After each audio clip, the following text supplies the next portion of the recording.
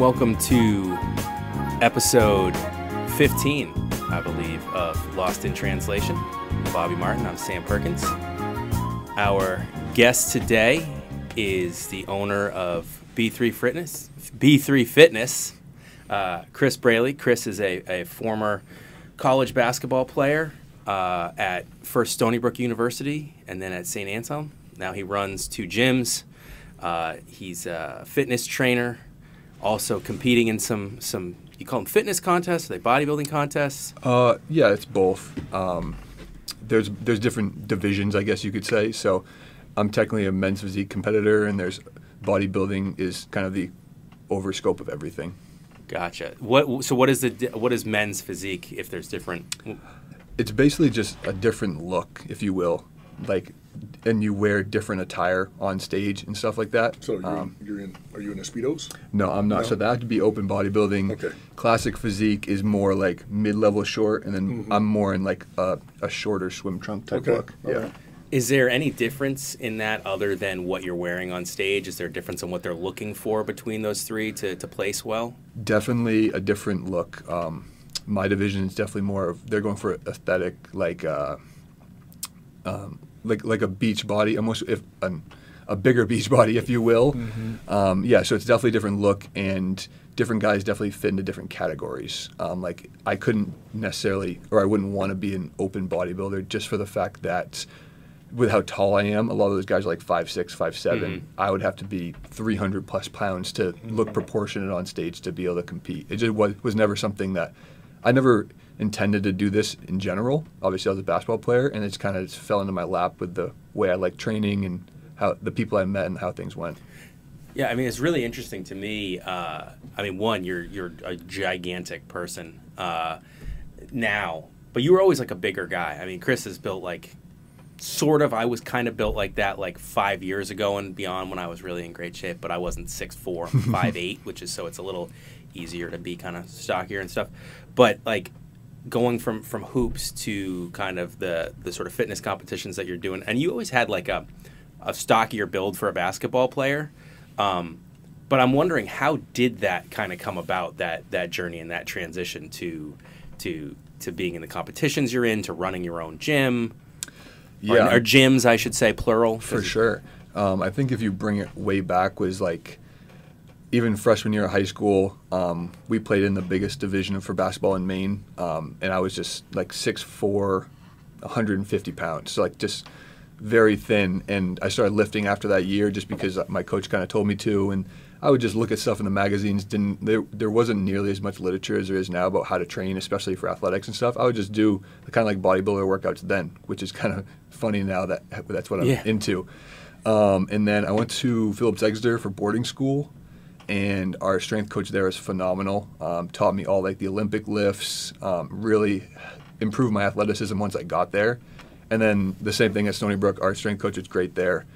And it just was something I was passionate about, so I would spend extra time. I'd do extra shots and stuff as well, but I'd spend a lot of extra time lifting. That's just kind of how it got to that point. And then post-college, when I decided to stop playing basketball, I got a corporate job at Equinox and just trained to improve my physique, if you will, from all standpoints, and happened to be close friends and coworkers with someone who bodybuilded. And he just got me ready for like a photo shoot, because that's kind of what I wanted to do, just for more content for social media. I remember that online, actually, when seeing like your first photo for shoot. Sure. I remember that. Flew out to California, did a couple of them out there with one pretty famous guy and then another lower level guy, got some content, and it just didn't honestly fulfill me from just like you said, the transition from being an athlete and competitor to just doing a photo shoot. The vanity of it really didn't do it for me. So then I tried out one competition and just kind of took it from there. So we go back. You grew up in Maine, and what part of Maine? Because a lot of people don't. I've been a New Englander my whole life. It's like Maine. You've got like Portland, and then you've just got the Great White North that goes forever. As far as Bostonian. So what part of Maine did you grow up in? For sure, I'm like dead smack central Maine. A town called Newport. Went to Nokomis Regional High School. It's about 30 minutes south of Bangor and 30 minutes north of Waterville. My fiance always makes fun of me because the sign literally says like the crossroads of Maine, because you can go every which direction from there. And so yeah, it's dead smack in the middle. It's not by the beach, but it's definitely not southern Maine. It's a great place though. What was life like growing up there? I mean, I think you don't know what you don't know. So it was slow, but I didn't realize it at the time because I had never really been anywhere else. I started to realize it when I played AAU. I played on a team down in southern Maine that would travel. I mean, we went everywhere: Florida, Texas, West Virginia, Pittsburgh, everywhere. All the big tournaments, and I kind of started getting a feel for other parts of the United States and whatnot. But it was definitely slow. It was different from a sports standpoint too, in the fact that not a whole lot of people had bigger aspirations. So like when I was working out, it would typically be alone, one other person, whether it be outside at a playground, my backyard. I was lucky enough to have access to an old armory that was like a community center. Nice. My dad had the keys. So I'd go there from literally 8 a.m. to 8 p.m., try to get my mom to bring me lunch. She's telling me to piss off and come home and get it. The groups that were a little bit older than me actually did play a little bit of pickup. So, like, I would work out in the morning, play pickup with, like, the high schoolers when I was in middle school, and then work out again in the afternoon. But, like, I think once I got to high school, I tried to bring more people into it. It was sometimes a struggle, but it was definitely different. There just wasn't as many people that were doing it for themselves and trying to build a future in that regard. So, was it always basketball? Was that from the beginning, or was there... I played 4 sports growing up: basketball, baseball, soccer, and football. I played 3 sports my freshman year at high school. So, and then after that, we kind of made the decision, my parents and I, that like it was time to focus, not because of like they were pushing me in one direction or the other, but like there was one instance where I was catching for starting varsity as a freshman on the baseball team, had to leave in like the 6th inning, drove straight to Rhode Island for a 10 p.m. AAU game, like 4-hour drive, whatever, and laced him up and jumped on the court. And my dad's like, you can't do this for 4 more years. So at that point, we kind of just narrowed it in on basketball. Mm-hmm. It was, yeah, probably my best sport at the time for sure, and definitely my favorite. So that was the one to kind of pull the plug on the other sports. People see you now, they probably think football player. For sure. I get JJ Watt almost every time I totally see it now. Yep. Every time I go to a bar. It's JJ Watt. Yeah. And I'm like, hey, if I was JJ Watt, I probably wouldn't be in this spot right now. I was at a bar probably 4 or 5 years ago now, but he was literally playing on like a football Sunday at that moment, and somebody in the bathroom was like, "You're JJ Watt, you gotta be." I'm like, he's literally on TV right now. What do you mean? But no, I definitely get football a lot, and most people don't believe me when I say basketball. That's funny. It's almost like I don't know if you've ever seen the movie Naked Gun. I haven't. That's oh my! That's when you know people are young. Is when they haven't seen that. I haven't seen Naked Gun, man. Leslie Nielsen, wasn't it? I think it was Leslie Nielsen, and he's a catcher, and well, he's a detective or a policeman or whatever it is, and he takes his he's doing his investigating, and he takes his mask off because he's behind the plate. So he goes, "Hey, that's Enrico Palazzo," and he starts dancing. It was just funny, man. I just love the movie.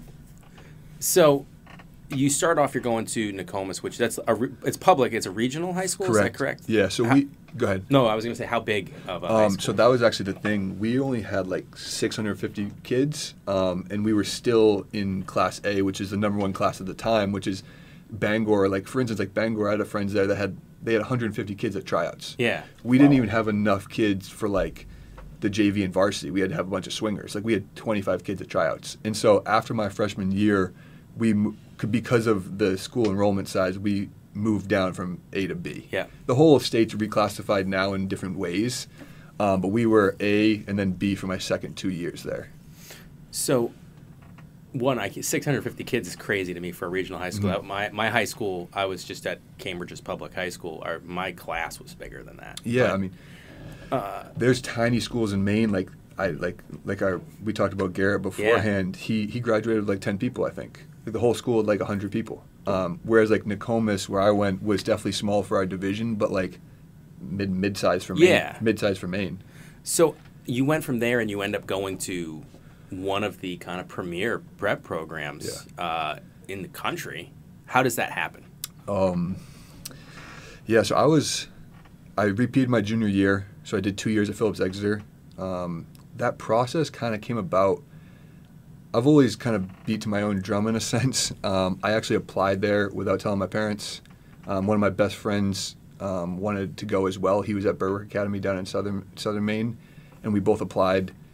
And the only time I told my parents is when I needed a signature, like in the last final steps of the process. And I had my mom sign for it because she was probably easier to talk to at the time. My dad's from my hometown, so he was like, if I would have stayed another year, maybe we win a gold ball, maybe whatever, you know what I mean, like the possibilities. He was very supportive of it at the end, but yeah, so I just kind of applied on my own, wanted to challenge myself from a basketball standpoint and academic standpoint for sure. And yeah, it ended up being a terrific decision. Now, was your dad an athlete in that town? Yeah. Okay. Yeah. All right. So he played all 3 sports there. I think he walked on a Maine baseball team for a year and then Nice. and then stopped to kind of focus on his studies and whatnot. But yeah, he grew up in there. My whole family lives there on his side. So were you recruited to Exeter as a basketball player, or was it you kind of applied and then kind of got to get the coach to pay attention to you? So that was the only boarding school. I visited Vermont Academy. Their coach recruited me, and then a couple of other people came late to the party once they heard I was actually, because everyone was like, no, he's staying in Maine. Once I considered it, because I was one of the, I don't want to say the first, but one of the first to definitely do it. Cam Shorey, who played football at UNH, he did it before me. He went to Phillips Exeter for basketball and ended up like doing football as well, and then playing football in college. But I was definitely one of the first people, especially from the northern part of the state, to do it. And to just kind of, it was a decision that I made on my own, and then also with my friend who wanted me to apply. And so once they kind of had me on their radar, they recruited me, but it wasn't them reaching out initially. What was the experience like as an athlete, and then what was it just like as a kid? Because you're still a kid when you're repeating your junior year, so you're what, 16, 17, somewhere in that range, to go from Maine public to a pretty big time private prep school. What was that as an athlete, and then also just as a student? What was that experience like? No, for sure. To put it bluntly, it was a challenge at first. I'm super independent, so like it wasn't like I miss home type of thing. But from an academic standpoint, I was doing, no exaggeration, 5 hours of homework a night my junior year. Junior year is the hardest year to transfer into, and the public school I came from wasn't great. I mean, I think it's a better school now based on like rankings and stuff. But like any public school going to Phillips Exeter is going to be difficult. Mm-hmm. And yeah, I was doing tons of homework. From the athletic side, it was great to have the resources. Gym's open anytime. You got a shooting gun. You got a strength coach, better weight room equipment, all that stuff. Socially, it was fine. It's easier as an athlete because you come in, you have a team of people to kind of group with right away. You don't have to make friends as much. You got 15 guys that are kind of your friends by just being on the same team. But academically, it was a huge challenge. I had a tutor in every single subject. It was a grind, but we got through it. So were you always thinking, I want to play college sports, I want to play Division I, or was that a goal, or was that something that came along later? A goal from, I would say, like 8th grade on, for sure. Like, you didn't think about that when you're 7 years. I started playing basketball, I think I was 7 or 8. Was pretty good, and I worked on it a lot, got better, and then I started playing AAU more seriously in like 8th grade, and then kind of got recruited to play for there's 2 premier teams in the MB Nation, and then Maine MAC or MBR. They switched names a couple of times in Maine. I got recruited to play for like MB Nation for Coach Woodbury, and he kind of instilled it into me, like, you could take this and get a free education with it, and that's kind of when we started pushing hard for it. So you started AAU. You were doing serious AAU in the 8th grade? Yeah. I was playing, like, he had a freshman team, like a 15U, I think, that was really good, and I'd play up. You play up, right? And then I'd play up.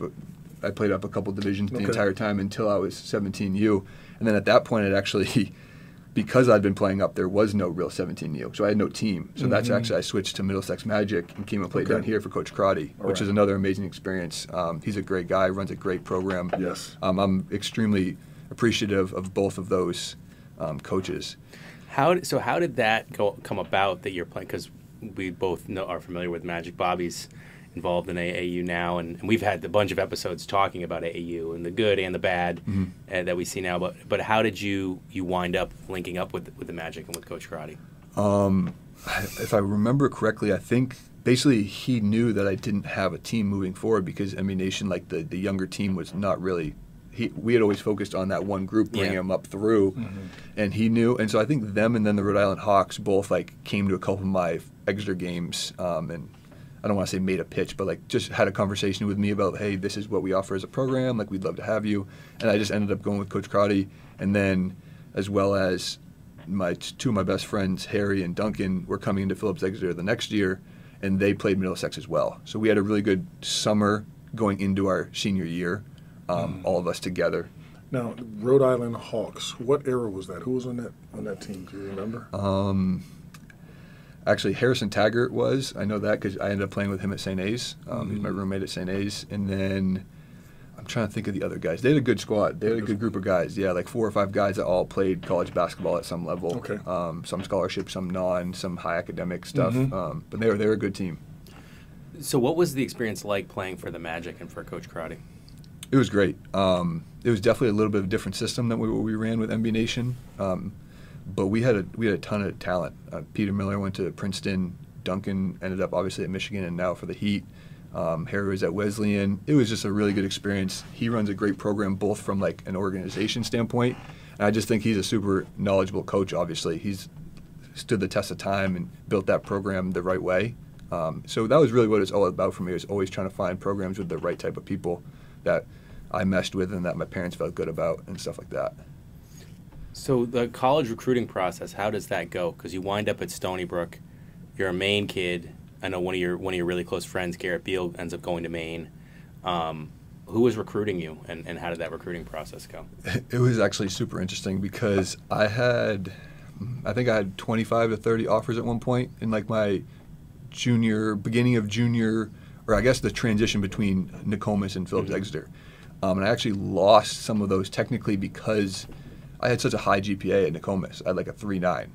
And then I go to Phillips Exeter and my GPA is a lot worse just because it's so much more challenging. So some of those Ivy Leagues actually had to like pull out just because of academic standards. And it just got down to, I took 3 official visits, James Madison, Stony Brook, and Maine. And I just felt really good about the Stony Brook like I loved Maine, but I didn't love where their program was at.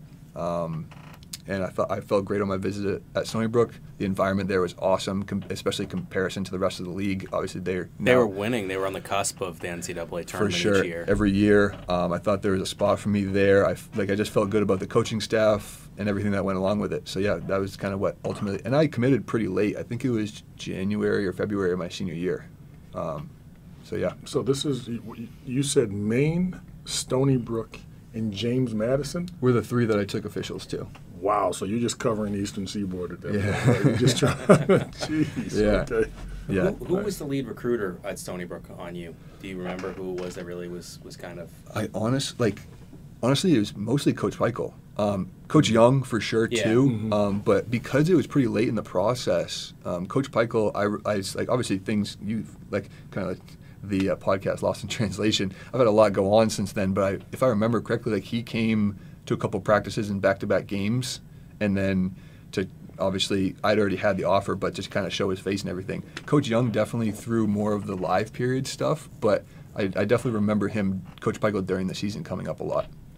So we had a couple guys, I think Chris Bruff, who played at Maine, Yes. who's a teacher now in Lexington, was on. We were talking about the recruiting process, made me think of my own recruiting process. And there's always stuff where, like, I wish I knew then what I know now or would have done differently. He talked about how he wished that he had literally kind of spent more time, like, following people around and in practices to get – because Coach, when they recruit you, they present one way, and then it can be totally different once you get through the doors and you don't have other options now. Are there things that you, if you could do it over again, would have done differently during the recruiting process? No, honestly, I don't think so. My parents and I did a ton of unofficial visits. Like we did, you want to talk about the whole East Coast. Like we did because we were from Maine, we had to do it all in one. Yeah. We're not going to make multiple trips. Like we did like 6 visits all in one tour. It was like That is great. New Hampshire, Fairfield, Colgate, Albany, Siena, Cornell, like all in one big loop, and then went back home, Vermont, all that stuff. So no, I don't think I really have anything that I would look back on. I think everything kind of happens for a reason. The move to Stony Brook was great, and then obviously the transfer to St. A's worked out really well for me. But I don't think I would have covered anything differently. So what was it like when you got to Stony Brook? I mean, what kind of a player would you describe yourself as, looking back on it? Would you say you were, and just what was it like? You get to a Division I school, and then what was that experience like? As far as describing myself as a player, I think it changed a lot throughout my career. I was definitely more of like an athletic slasher shooter in high school. And then I got to Stony Brook in my first year, had the role of being more of a spot-up shooter just because we had so much talent, like between Jameel and Carson and everybody around and all that. So I played, we were talking beforehand, I had some games my freshman year I get 12 or 15 minutes, other games I get 6, come in, hit a couple threes, whatever it may be, more of a spot-up role and just being a solid role guy. Sophomore year coming in, I was like in the starting rotation for most of like the preseason, and then I didn't end up starting at all that year. But same thing, ups and downs, 20 minutes a game versus no minutes a game, just very volatile in that sense, and that's kind of just how sports go. So if you talk to me, St. A's is Division II? Yep. I'm guessing. So what was that transition like, going from that D1 to a D2? Yeah, no, definitely.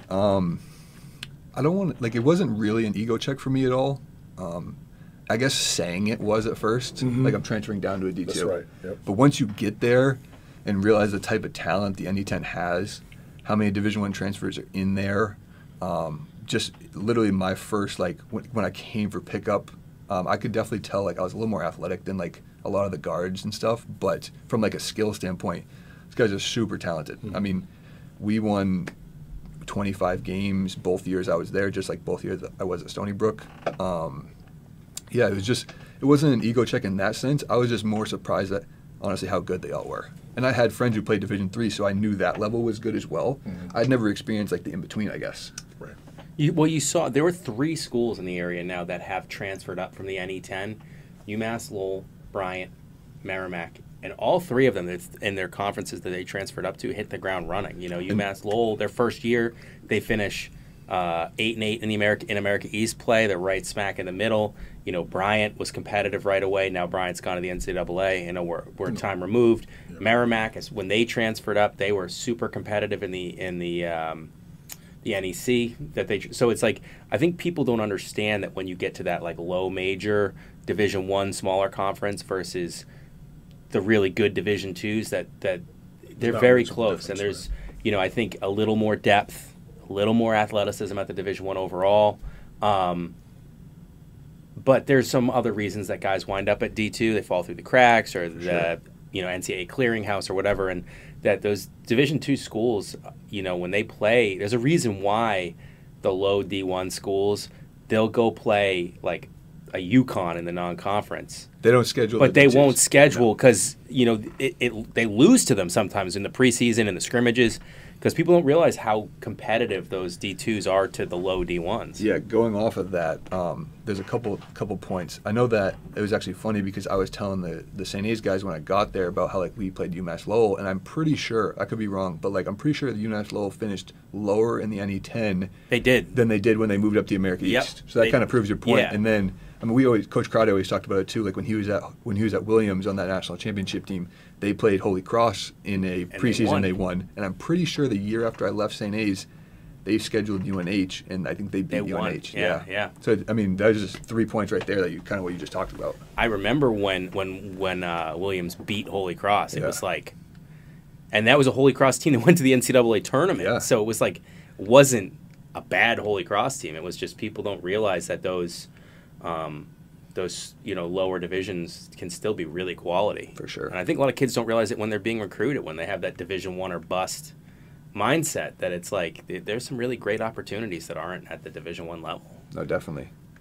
So a question of mine, because I remember when you were recruited to Stony Brook, and it was people like athletic slasher. Yeah. And I remember you coming in and basically just being stuck in that shooter role. And I mean, you were like a burly guy, you're a strong guy, you're quick. But the only sets they to kind of have you out there is like, okay, you be the shooter over here. How tough was that? And were there conversations with the coaching staff about your role? You know, just I can't imagine that's easy. you go from playing high level, having a lot of offers in high school, and then you're kind of not really getting the opportunity maybe, certainly that you'd like, maybe that you felt like you had the ability for. Yeah, I mean, it wasn't difficult, I wouldn't say, because I've always been like a team guy. I'll do whatever you ask me to do. If that's my role, that's my role. At the end of my Stony Brook career, we actually switched me to like a face-up 4 because I could defend bigger guys and rebound well, that type of stuff. So, I mean, it was definitely an adjustment, like any time that you're changing roles is in regular life or as an athlete. But no, it was an adjustment, but it wasn't something that I really thought too much about. I just kind of went out there as a freshman, especially like, okay, you want to give me 10 minutes to stand in the corner and defend? Like, I'll do it. If that gets me those 10 minutes rather than sitting on the bench. What was so you've got 2 gyms. Right? How long have you had the gyms? I opened the first one in October of 2020, right in the middle of COVID. How was that? It was honestly great. So I left. So Equinox closed down in March of 2020 when everything hit. Obviously, I had a really good business there, to be honest. Tons of clients, doing a ton of sessions. And then we kind of had that middle period. We were doing some virtual stuff with clients, maybe training them outside of the park or whatever. And I just needed a space for myself to train clients. And then obviously I wanted to give other trainers opportunities to kind of run their own business as well.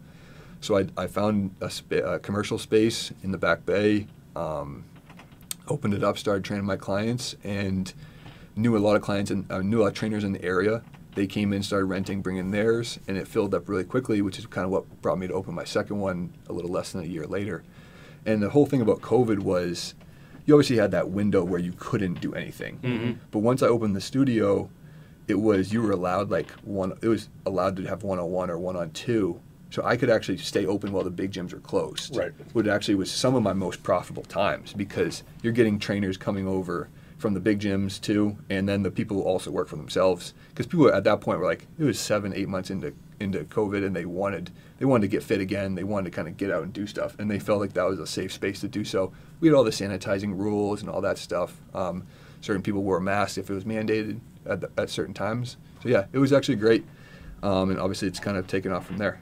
That's awesome. What did you make? Were you a business background as far as your undergrad major, or? I was a health science because I wanted to go into like strength conditioning, kinesio. So Stony Brook has a great medical school.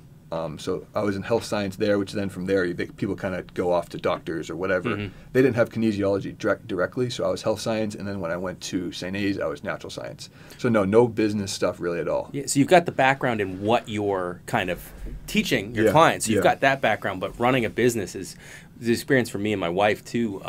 So we both, my wife runs a private practice now. It's been amazing experience for her, but it was running a business still. I mean, she's been doing it for a bit more than 2 years. It is you're always learning, and sometimes through mistakes, you're not prepared, for it without that business. And even with a business degree, you still kind of need that hands-on experience. But it is definitely a different animal, the actual business aspect, I would imagine, versus the training aspect of it. And what were there some challenges, or were there some big lessons that you learned from running a business perspective along the way so far? For sure. It's definitely not always smooth sailing. And the biggest thing about entrepreneurship is, I'm sure as you can attest to, and your wife, is that like there's no off switch. There's always something that can be done. Like I can always at 10 o'clock at night improve my sales scripts, or I can always like go crunch some numbers about a client's like lifetime value or whatever it may be. But I think what really brought me into like liking the business side of things is I noticed it at Equinox is that like I love the numbers of it. I'm like, okay, what's my closing? Because we had to sell clients that they bring them in, and then they give you a consultation. You got to sell them on a package, whatever it may be. So there's a little bit of sales going on there. You're not just like gifted a client. You got to make sure they want to train with you. So like I would always look at like my closing percentages, or like where I was in the company across the whole country, and like how many sessions I was doing and all that stuff. The numbers always intrigued me. So moving that into my own business that part was easy, but there's definitely stuff when opening the studios, whether it be like negotiating a lease or the legal contracts of like doing the insurance stuff and all that stuff it was a learning process, especially on the first studio. The second one was a little bit easier just because, for one, the landlord didn't budge much, and because COVID was kind of filtering out a little bit. Obviously, it's still present, as we all know. But Yeah, there's definitely a ton of learning process and all of that, and it's something it's exciting. You just kind of got to go with it and not be. You want to be critical of yourself to make good decisions, but you can't be too hard on yourself too if you don't have anything you've no experience in it. So, I mean, it sounds like when you were working at Equinox in, your training, but there's a sales component, that kind of gave you some practical experience in starting to understand the numbers, starting to understand, like, the value of your time, how much you put into making a sale, how, the return on the investment of time and all different stuff. Were there other things that you did? Were there courses? Were there readings? Or was it kind of just on-the-job life experience training that once you took over and started running your own business, you did to understand the whole total business package of it? Or was it just kind of a learning as you went from what you were experiencing? No, definitely. I think at first it was just learning as I was experiencing. Like, especially we talked about those sales things, I noticed that, like, I had a higher closing percentage than most people. I think it comes down to, like, conviction. Like, sales is all about conviction, and, like, if I can convince you about what I can provide for you, like, you're going to be bought in regardless of kind of what the price point is or whatever it may be. I mean, there's obviously limitations to that, but moving that into regular training, it was always easy because I knew that I was good at that. Whereas the studios and getting more trainers in there or getting the online business scaled, like which what I'm trying to do right now, that was a little bit different because there's different processes that go in place. Mm-hmm. It's not just me convincing you, like, face-to-face that I can give you a good workout and get you some results. There's other components that go into it. So for that stuff, I have hired mentors for my online business or for the studio. And nobody's above kind of learning from other people. Mm-hmm. If somebody's done it and can kind of streamline my process a lot quicker, save me from some legwork or some money on the front end or the back end, I'm always up for that. That's cool. One of the things you find out in sales is that, and I'm sure you see this, I'd like you to talk about, you've been an athlete all your life, mm-hmm. so you understand the difference between price and cost. Yep. And this is what you're trying to sell your clients, right? That the price is probably a one-time thing, and cost, whether you do it or you don't do it, you will be paying it forever. For sure. And as an athlete, you understand that, right? Mm-hmm. This is the price I have to pay right now, because if I don't, man, this could get really bad for a long time. How do you sit? What's your I shouldn't say what's your technique, but do you try to talk to your clients about the difference between price and cost? For sure. I mean, like you kind of alluded to there, is like, what's the cost of not doing it? Mm-hmm. That's the major question for a lot of people. But at the same time, I have a ton of different clientele. I've worked with everyone from like 14-year-old like phenom athletes to mm-hmm. 70-year-olds with Parkinson's and everyone in between. So like everyone has different pain points, if you will. Like some people, like you said, like, what's the cost of not doing it? Mm-hmm. Where some people just want to like level up where they're at already. Right. And yeah, with those people, you just kind of got to break it down and have honest conversations about everything, whether it be the financial situation, whether it be the state that they're in right now, and how much worse it can get or how much better it can be. And as all three of us have been athletes, like, we know what it's like to feel really good. Some people have never felt really good, and you got to kind of sell that vacation to them rather than the process that it takes to get there. It's the intangible that you got to sell them, for right? sure. Like the vacation, not the flight. Sure. No, it's super important. Do you have philosophies when it gets into the training, as far as, because you've worked with all different, as you've said, calibers of people, and is there anything that is the actual training that is like a philosophy of yours that you kind of take with no matter who the client is, or is it kind of all different depending on who you're working with? It's definitely all different depending on who I'm working with, but there's two things, like one being training, one being nutrition, that are kind of like, to me, are just gold standards. Like, there's so much information overload that it's almost like paralysis from analysis these days. Like, you see, should I try this exercise? Should I try that one? There's certain ones that have stood the test of time. Like, and there's your squats, your pushes, your pulls, all that stuff. But like, and there's variations to those. But like, we're not going to get away from those. Are going to be our foundation, and then you can accessory off of those. Mm-hmm. And that's pretty much for any client. Like a 70-year-old, as long as their knees are healthy and whatever else, like, they should be squatting just like a 14-year-old should be. Right. And then for the nutrition side of things, like, it's super customized, obviously based on goals, but like, everybody should be eating like nutrient dense foods, whether it be whether it be meats, vegetables, and then your healthy carbohydrates, like whatever it may be. That's just getting rid of some of the processed stuff and diving into how they should split those up throughout a day, and then fueling their body for like a work day, and also if they have obviously bigger workout goals as well. We're a society that we struggle with sedentary lifestyle. For sure. Period. And I struggle with it. And I'm someone that, I mean, I've talked to you a lot about your, still trying to get that going on my end. I know I need to. I saw Planet Fitness over there. We got to get. Yeah. I got another membership to another gym too that has all the stuff that I want. I found one that's closer. So I love it.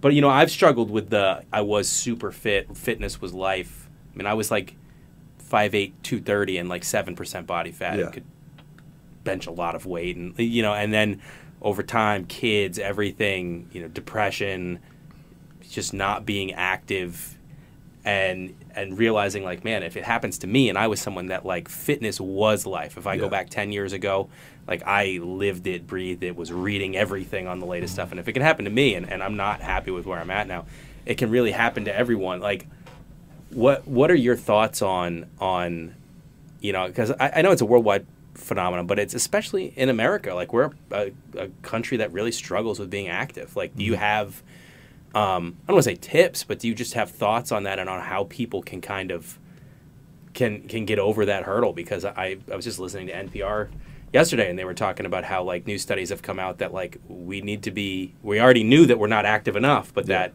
maybe actually we're even worse than we thought that we were. For sure. There's a couple ways I want to take that. And for one, I always tell people like there's never a right time. Everyone's like, oh, I'm super busy right now, I'll be better in a month. It never slows down. Like once you're an adult, you guys know like there's something, one thing after the next, one bill, whether it be like it just keeps going. So that's the first thing I always try to talk to people about, is that like I actually had a client who like, I want to start in 2 weeks. This is on like on a Tuesday. I'm like, well, why don't we start next Monday? She's like, I need to mentally prepare myself. I'm like, well, you have 6 days. That's like, we're going to start on Monday. And she's like, okay, yeah, you're right.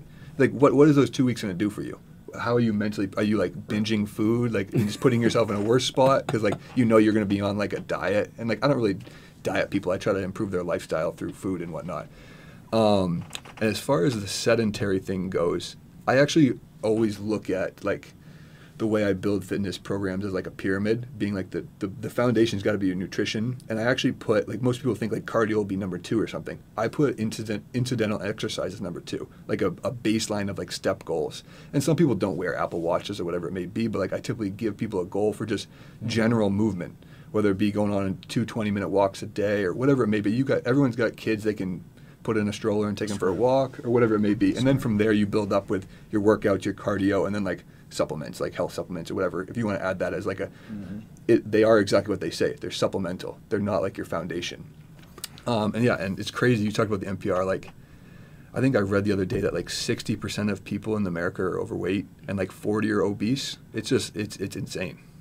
So that's interesting. So at what point, just like you just talked about your client, at what point do you accept personal responsibility and go for it?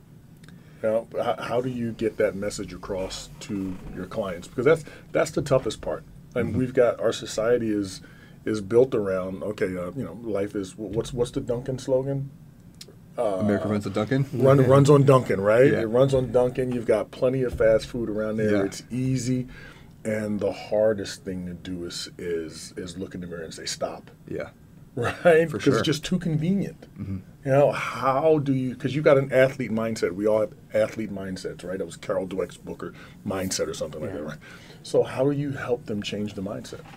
The mindset's tough because it really has to be a them decision. But what I think I thrive in and kind of help people with is especially like getting them to believe in themselves that they can take the leap, or it's not a risk because you're helping yourself, but like sign up. And then from there, let momentum kind of take over. So like with our online training specifically, we have a high level of accountability. Twice a week check-ins, like there's an app that when they enter something, I get direct feedback. So I can see what you're doing at all times. And that holds people accountable. And what they figure out is like after 2 or 3 weeks of showing up for themselves, they typically feel a lot better. Right. And then like just like sports, like momentum is huge. Once momentum takes over, you can really get a snowball effect and like dive into some more intense stuff, or just have them start changing their lifestyle. And like what I see with a lot of people is like if there's a mom who kind of like finally is like, I want to feel better because I've been taking care of my kids, they're a little bit older now, take care of my husband, whatever it may be, they start feeling better, and then that trickles down to their kids and their husband eating better as well. And their husband might lose weight, not even knowing it, because the wife may be cooking all the dinners, and he's like, oh, I've lost 10 pounds. I didn't do anything different. And she's like, well, that's because I changed what you were eating. So now momentum slows down.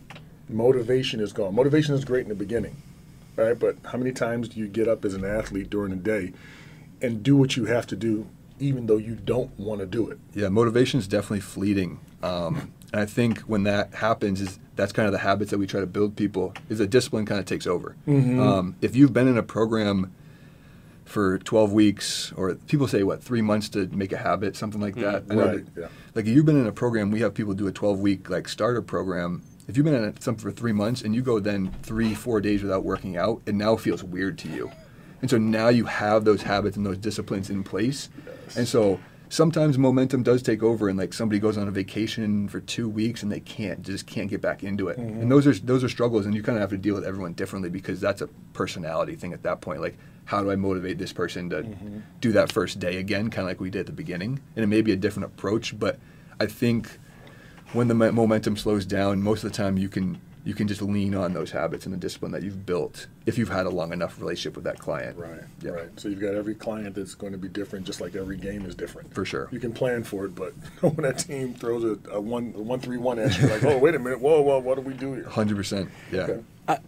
As an aside, I always wonder from someone who's like a fitness pro like you are, that you live it, you breathe it, because you always see peripherally social media, like all the different trends that come out, and then, to me, don't even just look ridiculous. But like, are there ones to you specifically over the last several years that like you just kind of laugh at, or are like this is, when I think of all the different trends I've seen, whether it was like, like waist trainers for women, and I'm like, how would that scientifically work? It doesn't seem like there's any, but like, are there things to you that you just kind of like shake your head at or face palm that that you've seen lately that like people really think is like going to make a lifestyle change, but it's really, there's no substitute for just doing the work? Yeah, I mean there's a lot of stuff, like the quick fixes in the world these days. The magic pill? Yeah, there's no magic pills, but people always wish for them.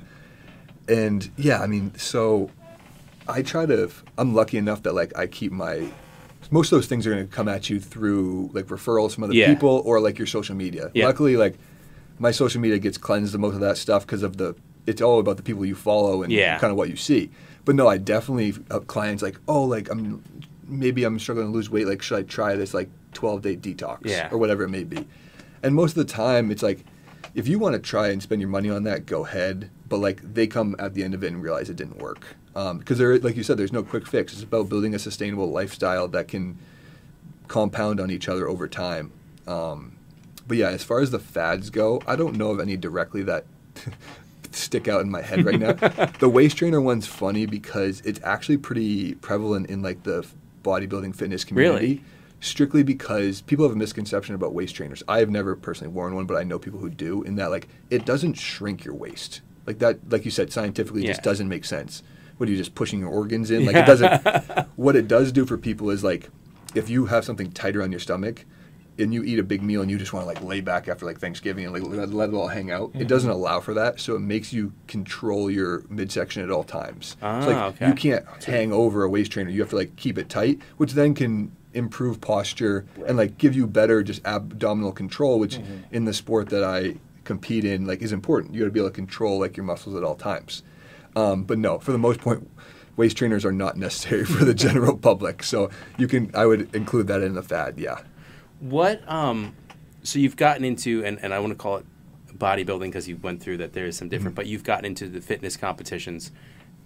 What has that experience been like? I know we've got a certain amount of time left, but I definitely wanted to touch upon that. Yeah, for sure. What that experience has been like for you.